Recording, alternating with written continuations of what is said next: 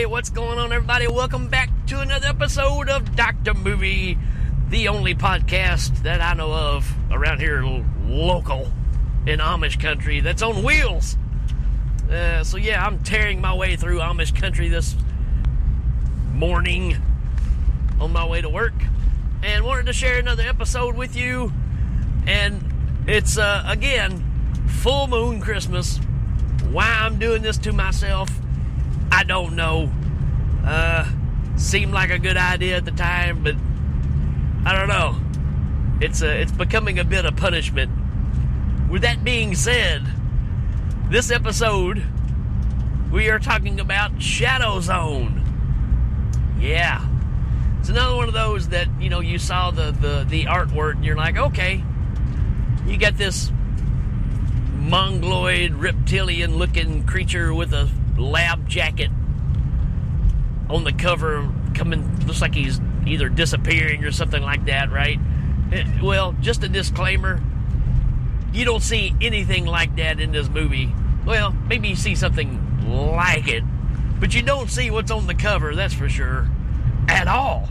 At all. At all. You don't frighten me at all. That's for my Miami Connection fans out there.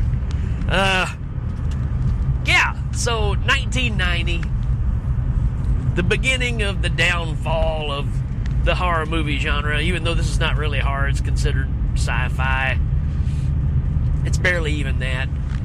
So, let's talk about our cast for a minute.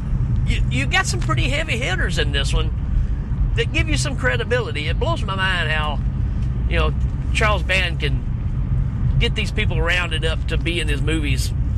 Well, this is a production. It's not necessarily his movie. But, these are people that are, not dead and gone, not hanging on the last moment. I mean, you got James Hong in here, who, in 1990, I don't know, he was still doing quite a bit of stuff. So, David Lopan from Big Trouble in Little China is one of our scientists in this movie, or the doctor. You've got Louise Fletcher in this.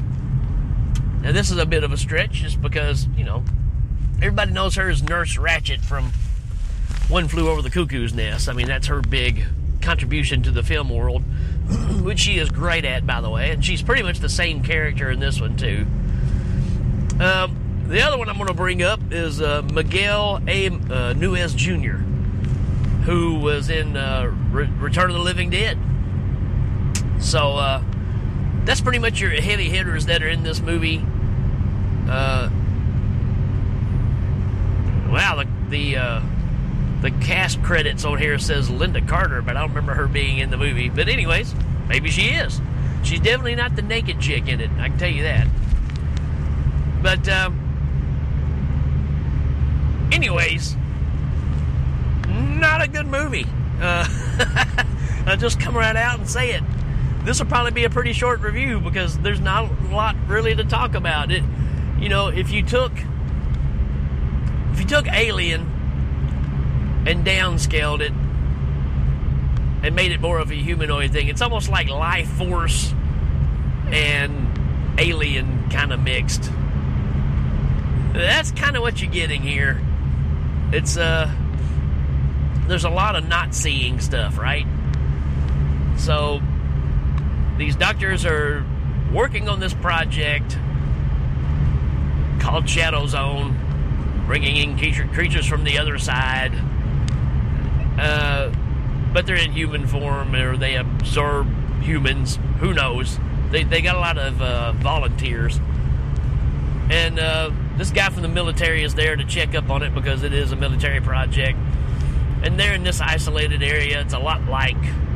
It reminded me a lot of where Day of the Dead happens, right? Remember the salt mines? Kind of reminds me of that to a certain degree. But a lot of technology there. They've even got the big sleepers that they put the people in to put them in like a deep sleep state for all this. And apparently they can crank up these airwaves, biowaves. I don't know. Really wasn't paying that much attention at this point because I was like, oh, okay, I've seen this before. they crank up the waves, and it creates these passageways to happen into these people. So they got, like I said, these naked people laying out in these booths. They could at least put some bottoms on them or something, but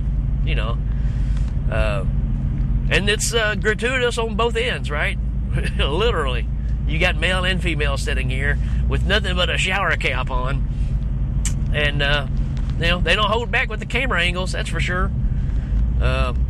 And the military guy wants them to run the test on the male and see what happens. Well, they run the test, and there's a pretty decent bladder effect that happens here on the guy's face, even though he never really wakes up. But it's like he's coming out of the trance or whatever. But you start seeing the veins and stuff start popping up on the face. And it looks pretty good, Have to give him that. That's about all I can say about this one. And you've got the scenario where the Louise Fletcher character, Dr. Earnhardt, is real partial to this project, right? Very much so, to where even though you've got one of them that's running around eventually, that's breaking loose and is a threat to everybody, starts killing, pretty much everybody there. And that's pretty much your alien story. I mean, it's set up so much the same. There's even a scene where a guy's in this area where there's like condensation dripping down on his face, and he freaks out and just starts shooting everywhere. It's pretty comical, but it's dead up. Like I said, it's Alien without alien in it, and they just put another creature in there, but they're not on a spaceship. And yeah, again, that's all this movie is. They even have a video screen that they're watching, which is poorly done, I have to admit, of tracking down where this creature is, which they call John Doe, right? They don't have a name for it, but he even responds to it that way. So he hacks into the computer system, starts changing all the programming to suit itself, because it can't live in this atmosphere for very long. So it's dialing up things to bring all this to an end, right? Pretty much this movie in the nutshell as far as that. And, you spend the rest of the movie, this thing can transform. It's got elements of the Thing as well, right? Because it can be anybody or anything at any time. I like to say, if this movie is anything, it's a story about a girl and her monkey. Now, let me rephrase that. Get your mind out of the gutter. There's a girl and a pet monkey who's one of the scientists. She's there. She's got this monkey that she takes everywhere. I think his name is Bingo.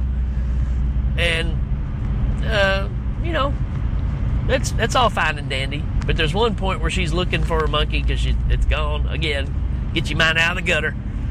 And she finds him, but when she gets him, it's not him, right?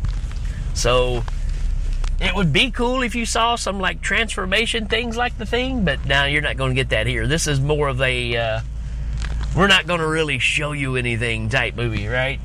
So you just have to use your imagination, which I'm going to say is probably better than what they're going to put on the screen, because when you do get to finally see John Doe when he reveals himself, I don't know, man. It's like they made him out of glue sticks. It's not very effective at all. It's like a poor man's version of trying to create the David Cronenberg Fly, but you found a couple of tennis balls or whatever that you painted up as eyeballs and took candle wax and some glue sticks and just, I don't know, made something.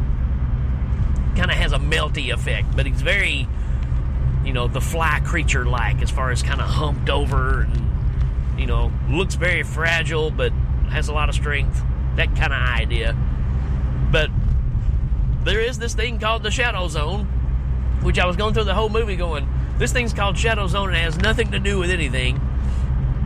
But apparently this whole project is called Shadowzone because they do have a black hole type scenario where there's a a wall that you can pass through to get to whatever's on the other side, right? Nurse Ratched, well, not Nurse Ratched, but Dr. Earnhardt finds this out. And again, she's partial to this project, and when they're talking about trying to kill off John Doe, she doesn't want it to happen because he's the perfect specimen.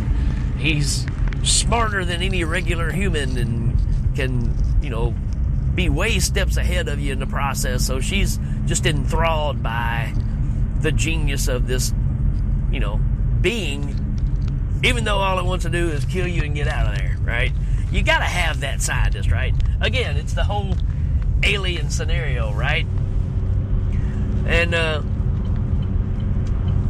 the only communication that you really see happen between John Doe and everybody else in this movie is on a computer screen, which is all a bunch of gibberish. But Dr. Earnhardt just starts talking to the computer screen, and it's like John Doe can hear her, and he types back his answers, which is pretty much, yeah, I gotta kill you all. What choice do you have but to trust me, because this is what's gotta happen, and you need to take the hot chick that's in the sleeping booth with the shower cap on and get her juiced up so I can have a mate, because I'm not going to live very long or whatever. There's some story there that I really was just like, yeah, I don't really care.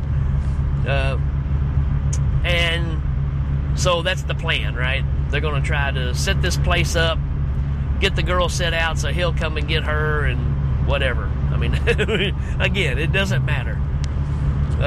We do have Dr. Earnhardt going into the Shadowzone and coming back out, and she describes to the military guy what she saw and how beautiful it was, and then Mr. Glue Stick guy comes up behind her, John Doe, and shoves a metal pipe through her heart and kills her. And then the military guy tries to wake up the girl, and while that's going on, you end up killing John Doe, and the hot chick in the sleeping thing wakes up and goes, what happened? And the screen goes off. That's pretty much it. Like I said, not much to this one. You can kind of see what they were going for, but it's done very, very poorly. Again, I know it's full moon. You gotta have to really check in your expectations at the door, because you're not going to get a whole lot. You do get pleasant surprise from time to time. This is not one of them. Matter of fact, this could be the worst full moon movie I've seen. It just doesn't go anywhere, and it was really boring. Maybe conception-wise, that's two different things. Let me think of that hot chick again, I guess. It probably made sense on paper, but it just does not come across on screen. It's poorly done. James Hong is always fun to see. He doesn't last very long. That's pretty much this movie. I'm not going to watch this one again, I'm pretty sure. So on my scale of rating, I'm going to give this thing a 1. Just really did not like this movie at all. It would have been cooler if you saw some kind of lizard skin, creature coming from beyond with a lab jacket on. So you had an opportunity there, band, but you didn't pull it off, right? Your artwork's better than your movie, which happens a lot, but that's kind of where this one falls. So, folks, I'm going to cut this one just a hair short, but that's kind of where I am on this one. Let me know your thoughts on this one, if you like it, if you loathe it. I don't know. It just didn't do anything for me, and I normally like a movie like this. I can think of several Alien rip-offs that I've kind of enjoyed in the past. This one does not fall in that category. All right, folks, that's it for this one. We will check you later, yo.